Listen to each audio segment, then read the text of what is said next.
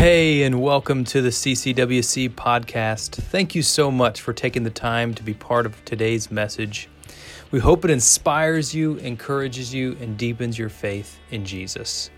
Enjoy the message.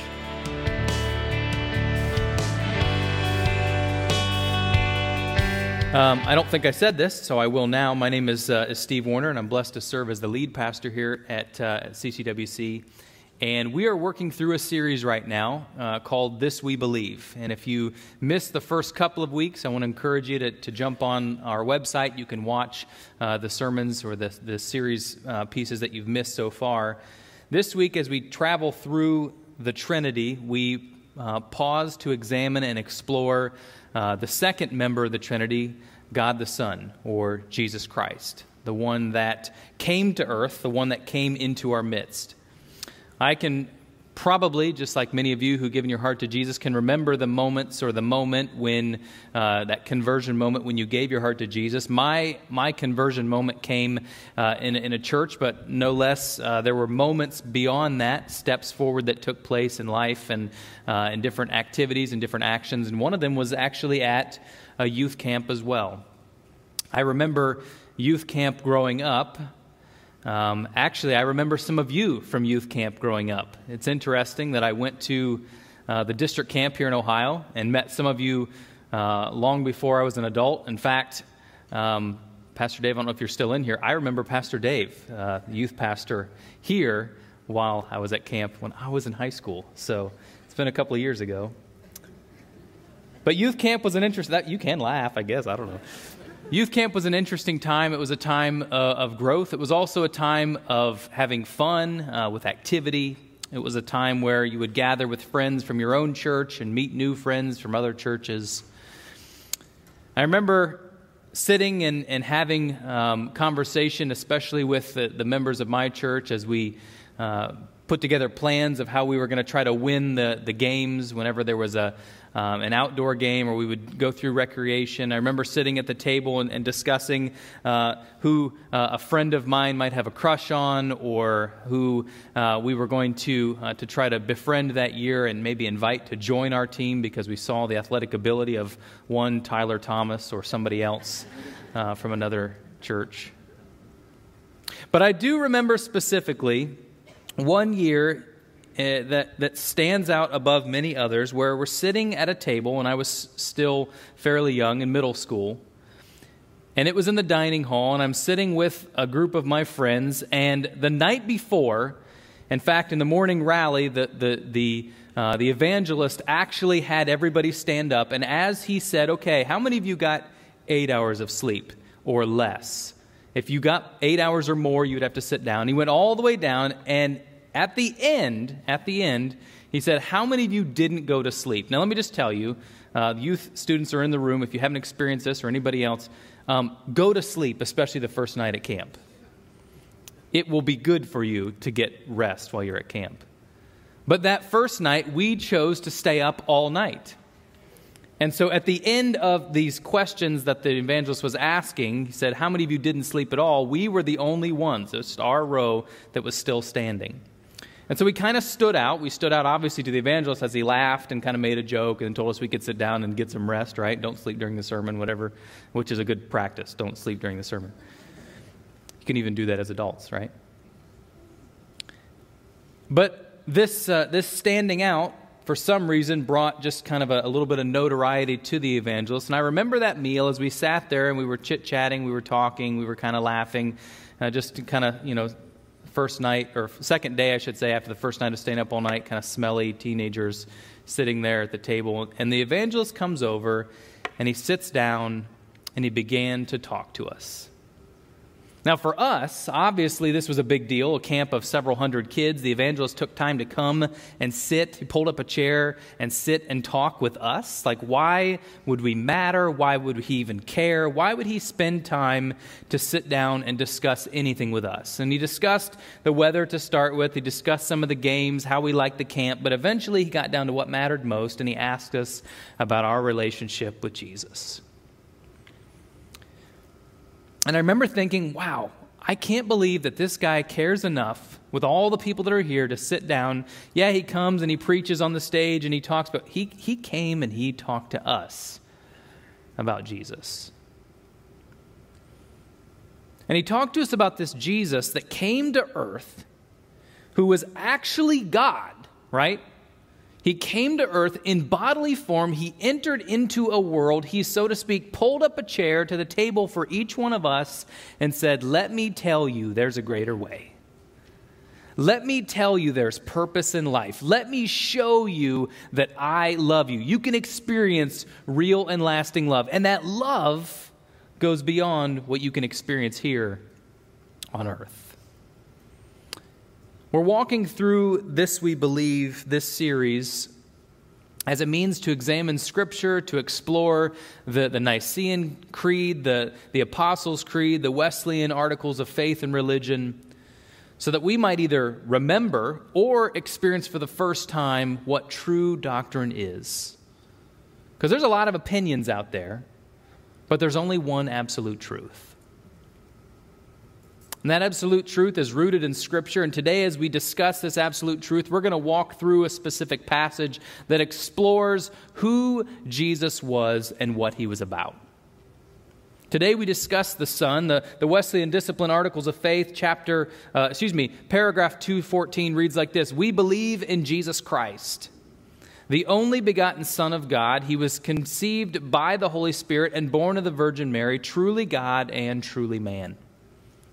He died on the cross and was buried to be a sacrifice both for original sin and for our human transgressions and to reconcile us to God. Christ rose bodily from the dead and ascended into heaven, and there intercedes for us at the Father's right hand until he returns to judge all humanity at the last day. Now, Nicene Creed is much like it, a little more brief in this like. It says, and in one Lord Jesus Christ, the Son of God, begotten of the Father, the only begotten, that is, of the essence of the Father, God of God, light of light, God of very God, begotten, not made, but of the same substance or essence in spite of difference in aspect. Meaning that he's not necessarily created, he's of the same essence of God the Father, and therefore on the same level, so to speak. How do you picture Jesus? What picture comes to mind when somebody asks the question or when the name Jesus comes up? Is it that iconic picture that hung on the wall maybe at your home or at your grandparents' home, or a friend of Jesus that was painted with the long flowing hair? That profile picture where they say, hey, Jesus, can you just pause for a minute and we get a snapshot of you? People are going to love this, I tell you what. Is Jesus more of an abstract picture to you? Maybe not necessarily a person, but this thought of unconditional love, or someone that would walk with you, talk with you? Let me tell you, the picture that you have of Jesus, consciously or subconsciously, or maybe a mixture of both, dictates who you believe he is, what power he has, what bearing he has in your life, what impact he has in your life and the people around you. Today we're going to explore 4 specific questions. 4 questions. The first one is, did Jesus exist? Did Jesus exist? The second one is, who was Jesus? Right? Who is Jesus? This person that we claim to follow, this person that we claim to listen to his teaching, and we read about him in Scripture. The third question is, what was Jesus like? Was he just a robot? Was he like you and me? Was Jesus one that would talk above our heads, or that would say things that we wouldn't fully understand? Was Jesus a guy that when we ask a question, you just break into song and give us the song and dance? And then finally, the last question is, so what? If Jesus existed, if Jesus was who he says he was, if Jesus, was what was he like? If that question has any bearing, so what? Meaning, what does it matter? Why does it matter in our life? Why does it matter today that Jesus lived? Why does it matter for me, for you, that Jesus impacted life? Why does it matter that Jesus is who he says he is? We're going to explore Matthew chapter 16 today. Matthew chapter 16 is an interesting passage. As Jesus is walking through his ministry, Matthew is recording the different things that Jesus did, the signs that he talked about, the interaction he had with the religious leaders, the miracles that he was able to engage in, and the things that he brought to life. And in fact, Matthew also records the interaction that Jesus had with his closest, his disciples. Interestingly enough, the disciples, though they walked with Jesus, didn't always have all the answers. They didn't know everything. They asked questions. They engaged with this person, Jesus. And for us, that's an exciting thing because guess what? We don't have to have all the answers either. In fact, in a lot of ways, this illustrates the relationship that Jesus wants with us is for us just to continue to engage with him in questions, in conversation, in just being present with our God. And so in chapter 16, we look at this idea, this concept, this necessity of Jesus engaging a question that he asks upon his disciples. And as he walks through it, he kind of explains or answers his own question. Chapter 16, starting in verse 13, reads like this. When Jesus came to the region of Caesarea Philippi, he asked his disciples, "Who do people say the Son of Man is?" Perhaps you've asked this question before. Perhaps someone's asked it of you. Perhaps you've thought this question. But Jesus is being very direct. Who do people around you suggest or understand Jesus to be? Sidebar, side note, in many cases, people are going to understand who Jesus is through the people who claim to be Christ followers or Jesus' followers. And so I'll ask just a quick rhetorical question based upon your life, your words, your actions. Who do people think Jesus is? Verse 14 continues, they replied, "Some say John the Baptist, others say Elijah, and still others Jeremiah or one of the prophets." And here Jesus says, okay, I asked questions and you kind of given me a Sunday school answer. Let's make this a little more personal. Verse 15, "But what about you?" he asked. "Who do you say I am?" And perhaps we could pause here and take a moment and have even a small group time or an opportunity for you to share with a friend or a spouse or whoever you came in with today or whoever you're sitting by today or whoever you're sitting with at home today. Who do you say Jesus is? Simon Peter answered, "You are the Messiah, the Son of the living God." This wasn't necessarily controversial. In fact, the question, did Jesus exist, isn't a controversial question. The question of whether or not Jesus walked this earth, whether or not Jesus was a person, is not necessarily controversial. Mark 8 records the same question. Who do people say I am? Who do you say I am? They're not necessarily asking Jesus the question of who, first established the world or if you are of God. Instead, it's merely, is there a Jesus? There's little debate, in fact, on whether or not Jesus existed. Some of you might be superhero buffs. I know right now we are living in the golden age of superhero movies. I am not really a fan. Please, if you are a fan, don't get me wrong. I don't dislike them. I'm just not intrigued by special effects and all that kind of thing. But there are countless movies of superheroes that do great things that come along that are here. And make no mistake, the world in many cases has these blinders on in some cases, or this mixing of truth and fantasy in a lot of ways, where sometimes there's even some forgetfulness on what actually took place, who actually existed, and who didn't. There is no Superman. There was no Superman who walked around with a cape and an S on his chest, but there was a supernatural man, and his name was Jesus. You don't have to throw away history, in fact, to have faith. Just looking at Scripture alone, Matthew, Mark, Luke, and John all record their historical accounts of Jesus' life and who he was. Many of them have stories of what he did. Paul is another one who has written about Jesus. Much of the New Testament that we have, the letters that he wrote to the church, he turned from a life of being one to try to eliminate the way to being a total sold-out follower of Jesus. Peter, another one, that Jesus at one point, in fact, we're even going to talk about this today, he gave him the keys. He said, look, I'm going to build my church upon you, the rock. James claimed to be half-brother of Jesus, one that followed him. Yes, he's in my lineage, my line. I know him. All of these books, for the most part, were written within about a 20-year span about this Jesus, when he wasn't necessarily far from memory, but he was certainly something that was the talk of the town. Okay, all right, I get you. There's probably people that are here today, people that are watching online that might say, well, that's great, I understand that, thank you, but you're using the Bible to prove the Bible. Give me something else, right? Well, how about Clement of Rome or Ignatius of Antioch? Both claims of this person of Jesus, or Polycarp, maybe Josephus from 90 A.D., who speaks of Jesus, the man who walked, the man that brought forth a great ruckus. Even modern-day atheists claim there was a Jesus.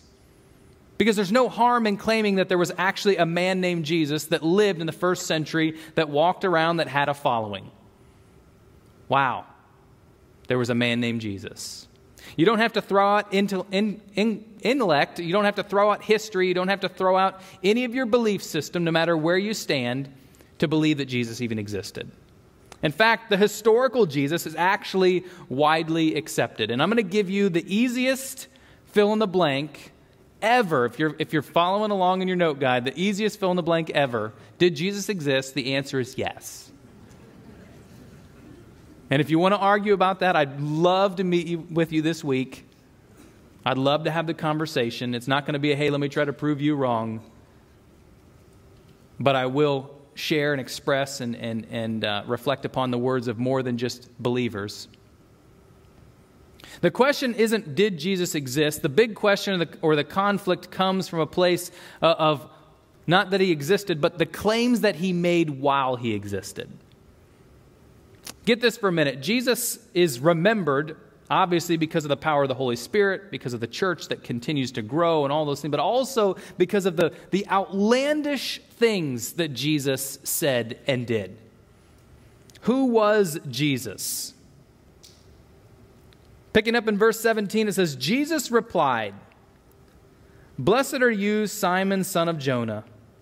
For this was not revealed to you by the flesh and blood, but by my Father in heaven. And I tell you that you are Peter, and on this rock I will build my church, and the gates of Hades will not overcome it. I will give you the keys of the kingdom of heaven. Whatever you bind on earth will be bound in heaven, and whatever you loose on earth will be loosed in heaven." In the order of the disciples, then he ordered the disciples not to tell anyone that he was the Messiah. Interesting words by Jesus here, not necessarily the exact things that he stated, although they are very interesting if you're to look at the context of what he's doing and this handing over the keys. But right in the midst of that, as we read between the lines, we can't help but realize that Jesus talks with some authority that a human being can't have. A human being alone, a created being, doesn't have the authority to talk about the engagement that the person of Jesus has with the Father. A human being doesn't have the authority to hand over the keys of the kingdom to Peter or to the apostles at that point. In fact, a human being doesn't have the authority in engaging of this idea of the Messiah to say, look, I have any power over this earth at all. The passage alone reveals that Jesus was a special human being with the power to bless, power to reveal, and even grant the keys of the kingdom to those, to the care of those disciples that are in his midst. Let me read this longer version of the Nicene Creed. It says, "We believe in one Lord Jesus Christ, the one Son of God, eternally begotten of the Father, God from God, light from light, true God from true God, begotten, not made, one in being with the Father. Through him all things were made. For us men, and for our salvation, he came down from heaven. By the power of the Holy Spirit, he was born of the Virgin Mary and became man. For our sake, he was crucified under Pontius Pilate. He suffered, died, and was buried. On the third day, he rose again in fulfillment of the Scriptures. He ascended into heaven and is seated at the right hand of the Father. He will come again in the glory to judge the living and the dead, and his kingdom will have no end." That doesn't sound like just a regular human being to me. That doesn't sound like just a good man that walked around, that had some followers, that ruffled the feathers of the government and those that were around. Instead, that sounds like somebody who has some power, some supernatural power. The claim that Jesus made was that he himself was God. Jesus wasn't saying, "I'm a vessel of God, I'm a prophet." Jesus was saying, "I am God." Now, this was scandalous in that time like it is now. It was mind-blowing for them to be there for this. Oh, the Messiah is actually here. You know, we've been waiting, we've been watching out, and all of a sudden, oh, he's here walking with us. In fact, he just kind of wandered in, he's washing feet. What's going on here? But this guy, this healer, this one that came, there's something about him. And then all of a sudden he says, "I'm basically, just so you know, I'm God." That's a big deal.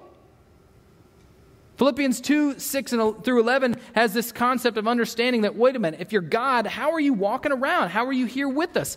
In chapter 2, it reads like this. Philippians chapter 2 says, "Who being in very nature God, did not consider equality with God something to be used to his own advantage. Rather, he made himself nothing by taking the very nature of a servant, being made in human likeness.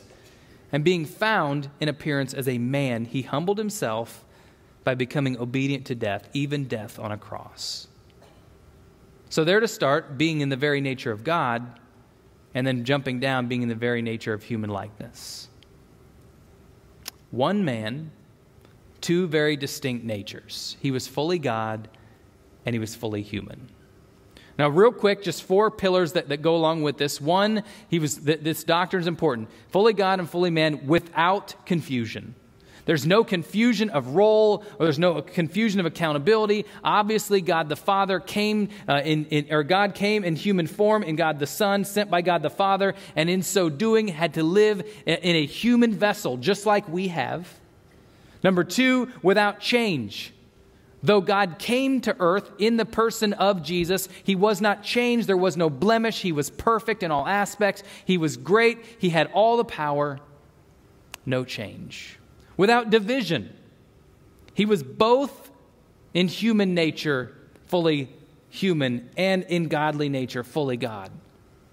There was no division, no divide. He was both. And then finally, without separation. In coming to earth, Jesus didn't then step away from the Trinity and say, "Okay, I'm going to do my own thing," or "Now it's time for me to step away and be my own person." No, he was still in perfect harmony with the rest of the Trinity, the Godhead that we talked about a couple of weeks ago. Jesus experienced everything it meant to be human besides sin, and everything it meant to be God in being the very person of God.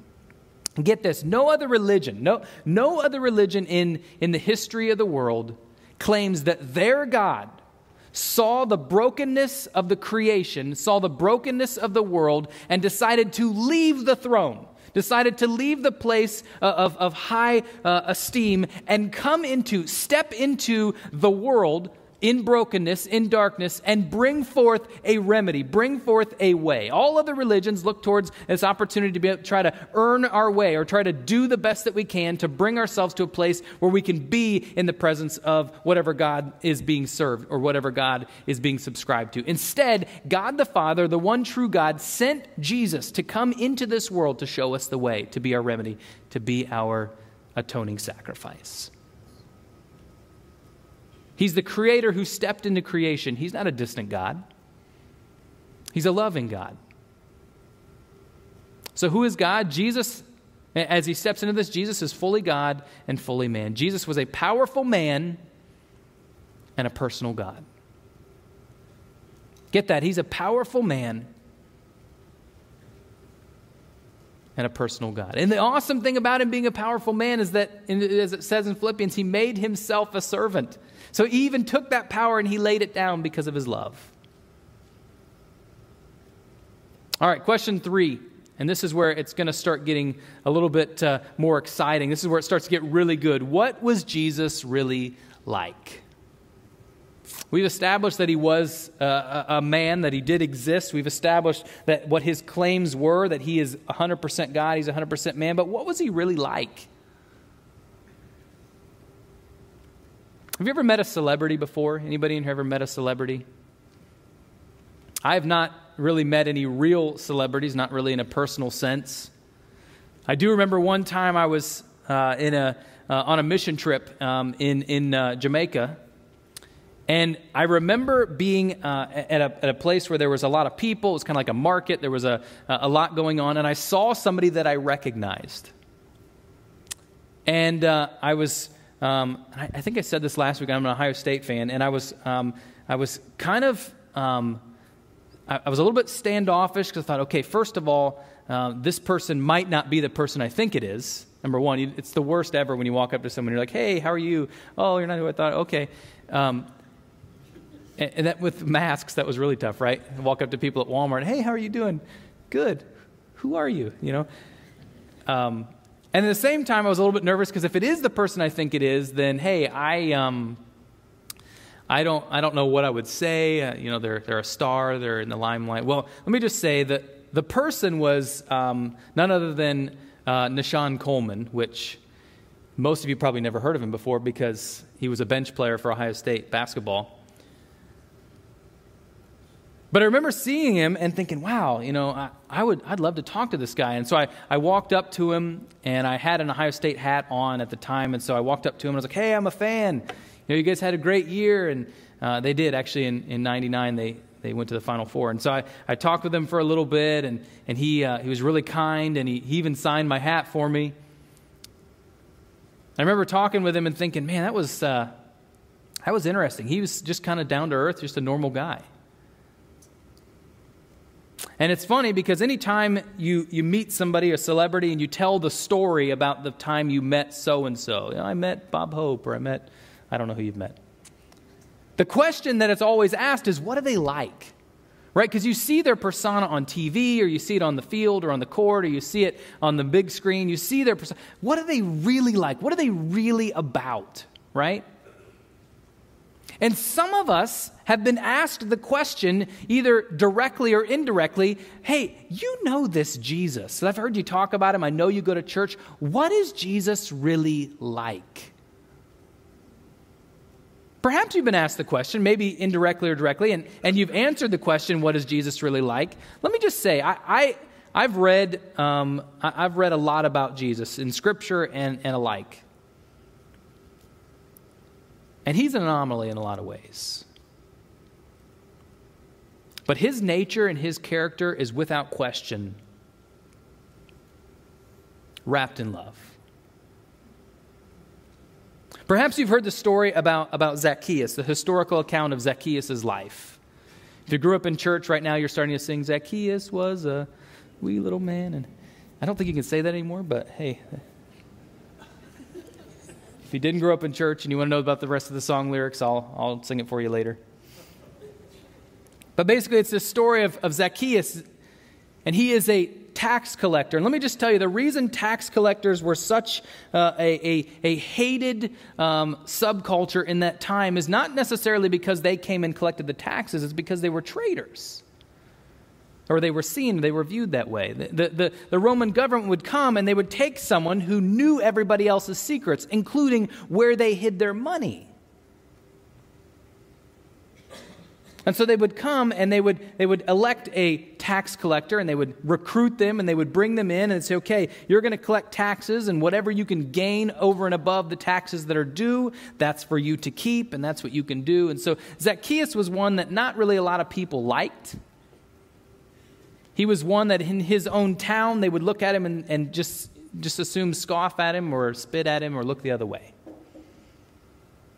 But word came that Zacchaeus and the rest of the town that Jesus was coming into their town. He was, first of all, let's get that. Jesus was coming to them. He was entering into their world. But Jesus was coming into their town, and Zacchaeus, being smaller in stature, wanted to see, but he couldn't. It was like one of those really big parades where there was people that were 3 and 4 layers deep, just trying to get a glimpse of Jesus. And so he climbs up this tree, this sycamore tree.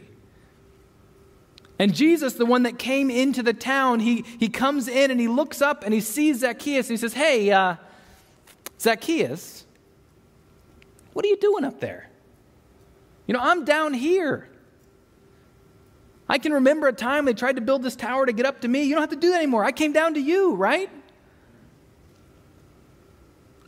Why don't you come down? I'm getting hungry. I want to eat at your house." And this would have been just as scandalous as him saying he was God, because here, the one who came, the one who heals, the one who's all-powerful, is telling this tax collector, "I want to sit and dine with you." And so as the historical account goes on, Jesus goes to this Zacchaeus' house, and Zacchaeus is there, and they're dining together. And Jesus, get this, Jesus, who is Jesus? What is he like? Jesus pulls up a chair to the table of the tax collector. And just like all of us in a post-Jesus resurrection and ascension world know, Jesus came for Zacchaeus just like he did each one of us. The flesh and the heart beat, and he came to this place where God pulls up a chair through the person of Jesus to the table of sinners.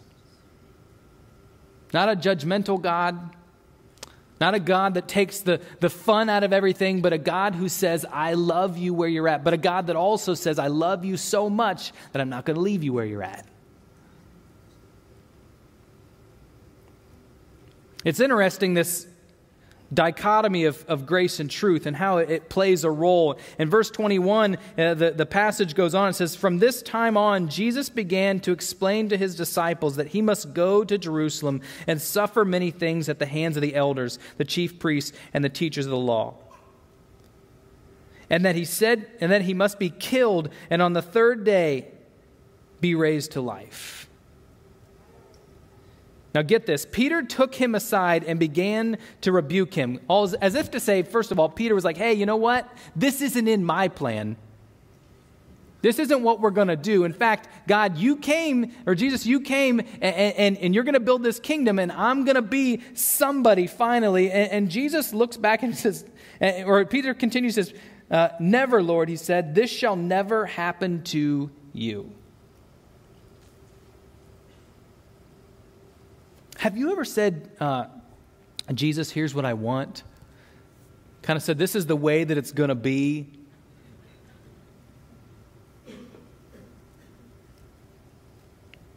This might be the response. Jesus turned and said to Peter, "Get behind me, Satan." There's an exclamation point there. I'm not going to yell into the microphone, but you can imagine. "You're a stumbling block to me. You do not have in mind the concerns of God, but merely human concerns." The reality here is we see this dichotomy. We see these two elements. We see the fact that Jesus sits, he pulls up a chair at the table of sinners, revealing and experiencing and giving grace. But at the same time, just as we see in his concept here with Peter, that he doesn't just sit there and allow sin to fester, but instead he also brings truth. So who is Jesus? What is he like? Jesus is the originator and the distributor of both grace and truth. This balance of saying, "I love you, I've given my life for you." Jesus is more interested in seeking and saving the lost than preserving, religious customs. But at the same time, there's this religious pursuit. There's this pursuit of relationship with him, engaging in deeper truth. It's a perfect storm because we see these two things come together. But make no mistake, Jesus, he gives us grace in the midst of understanding of what truth really is. So what? So what? Why does it even matter? Why on earth would it matter that God, even if it is God in bodily form, in Jesus, why does it matter that he came to earth? Why does it matter that Jesus died? Why does it matter that he is who he says he is? Why does it even matter that Jesus did the things that he said he did? Verse 24 reads like this: Then Jesus said to his disciples, "Whoever wants to be my disciple must deny themselves and take up their cross and follow me. For whoever wants to save their life will lose it, but whoever loses their life for me will find it. What good will it be for someone to gain the whole world yet forfeit their soul? Or what can anyone give in exchange for their soul? For the Son of Man is going to come in his Father's glory with his angels, and then he will reward each person according to what they have done.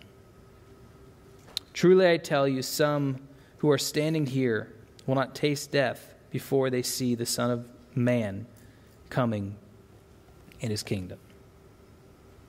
The bottom line, the so what, reads like this: God never lowered the bar of truth.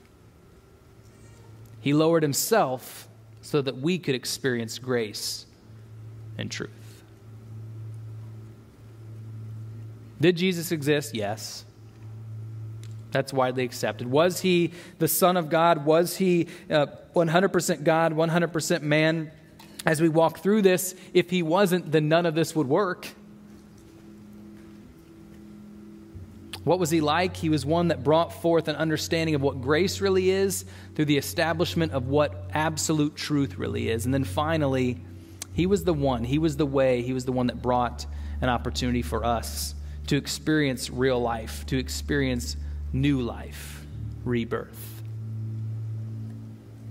Two takeaways really to look at in this. The first one is God did this for you. God saw the mess that we were in. God sees the mess that we are still in, and he engages by stepping into this world through the person of Jesus. And now for us, as we wait for Jesus to return, experiencing the Holy Spirit, who came after his ascension. The second takeaway is God did this for others. And he wants to use you to help them experience it. We should approach one another with compassion. We should approach one another with grace and truth the same way that Jesus did. Look, the model is perfect. Sometimes the vessel might fall short. Sometimes we as the vessel might not do everything or might not fully understand, but the model is perfect. Compassion, let me just say this. Compassion is not condoning. It's not saying, hey, you know what? You're struggling. That's okay. Just keep on doing it. No, that's not what it is. It's still raising the high bar. It's still helping people to understand, experience it. In fact, how little or how little could you love someone, or how much could you hate them to let them just continue to live in sin? I think and I'm not trying to over-spiritualize this, but I think what's lost in our culture more than anything else as it pertains to living out this experience with Jesus is we stop pulling up a chair.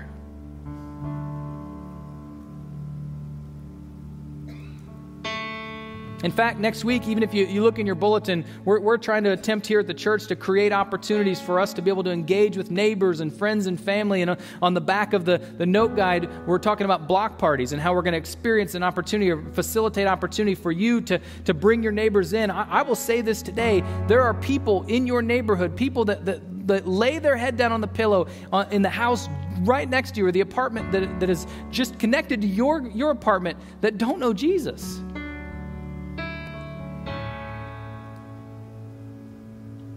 That youth camp preacher who I remember coming and sitting down, I don't remember much of what he said from the platform. And not because I wasn't listening, but what I remember is the action that he took to pull up a chair to our table. And there was something about that action of compassion for him to pull up a chair to the table that led me to be more open to listening and being open to what the Spirit had to say. God used him as a vessel. So as we conclude this service, as we kind of transition this service, I want to close with an opportunity for a physical response. And I want to be very clear. You can come and you can pray at any time. This is a moment where if you have a need, you can come and pray. But two specific things I want to ask for to respond to today if the Spirit is calling you. The first one is this. As I said, this is a personal response first, meaning that if you don't know Jesus, if you don't know this grace and truth, if you have not allowed him to pull a seat up to the table because you got, all the seats are filled, or you got too much going on, or you're too busy, or maybe you're not even sitting down at the table, whatever it might be, this is for you to experience him for the first time. If you don't know Jesus, in just a moment as we sing, I want to encourage you to come and kneel at the altar and accept him for the first time. It's not an experience where, you have to have all the Bible memorized, you have to know all the right prayers or what to do and how to do it. Instead, it's a response to the Spirit pulling on you, tugging on your heart. Experiencing the reality that you are a sinner, knowing you're a sinner, you're turning from that and you're making him the Lord of your life as you move through this life. And I know that can be a difficult step, but it'll be the best one you ever make.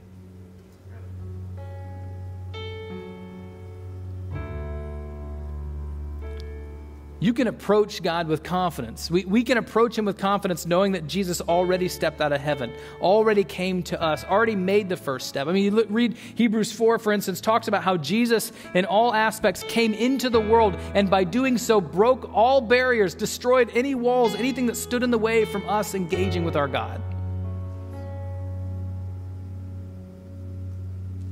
But here's the second part of the response. If you know someone, or if there's somebody in your life, maybe a family member or a friend, somebody that the Holy Spirit has placed on your heart that doesn't know Jesus,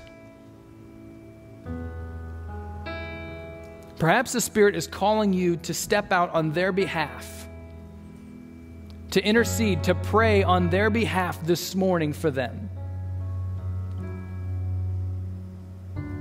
And I know that not everybody can come to the front. I know that even if we all attempted to, there's not even enough space up here. So maybe some of you might end up praying in your seats or kneeling at the chairs that are in the front. That's fine as well. But what I will say today is that the Spirit is leading you, step forward, because he's got plans. We don't always know what they are. We don't always see what they are.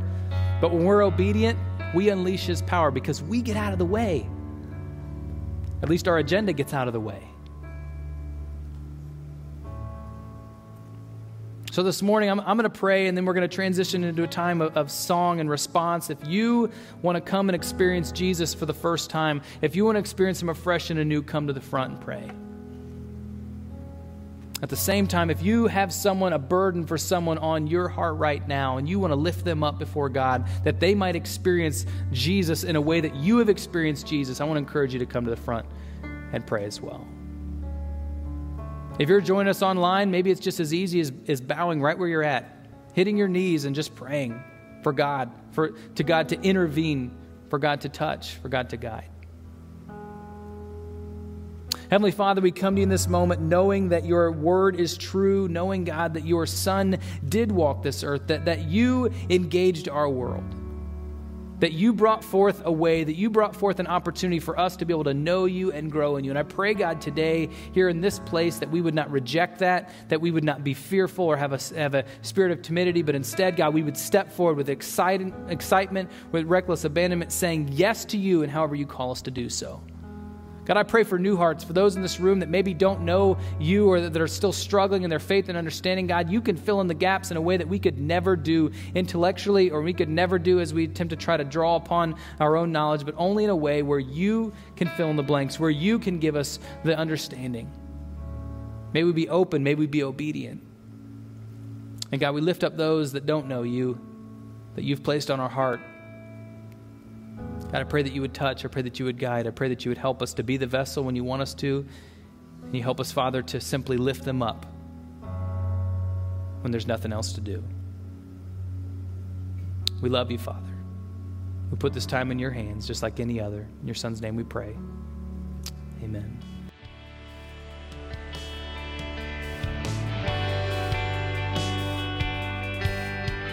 Thank you again for spending time with us today.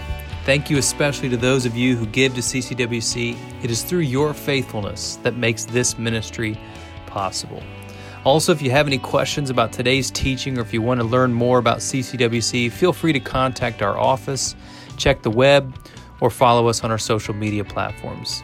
If you enjoyed today's podcast, we do encourage you to take a moment to subscribe and share it with friends.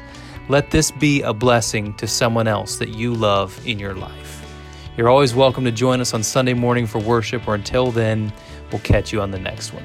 God bless.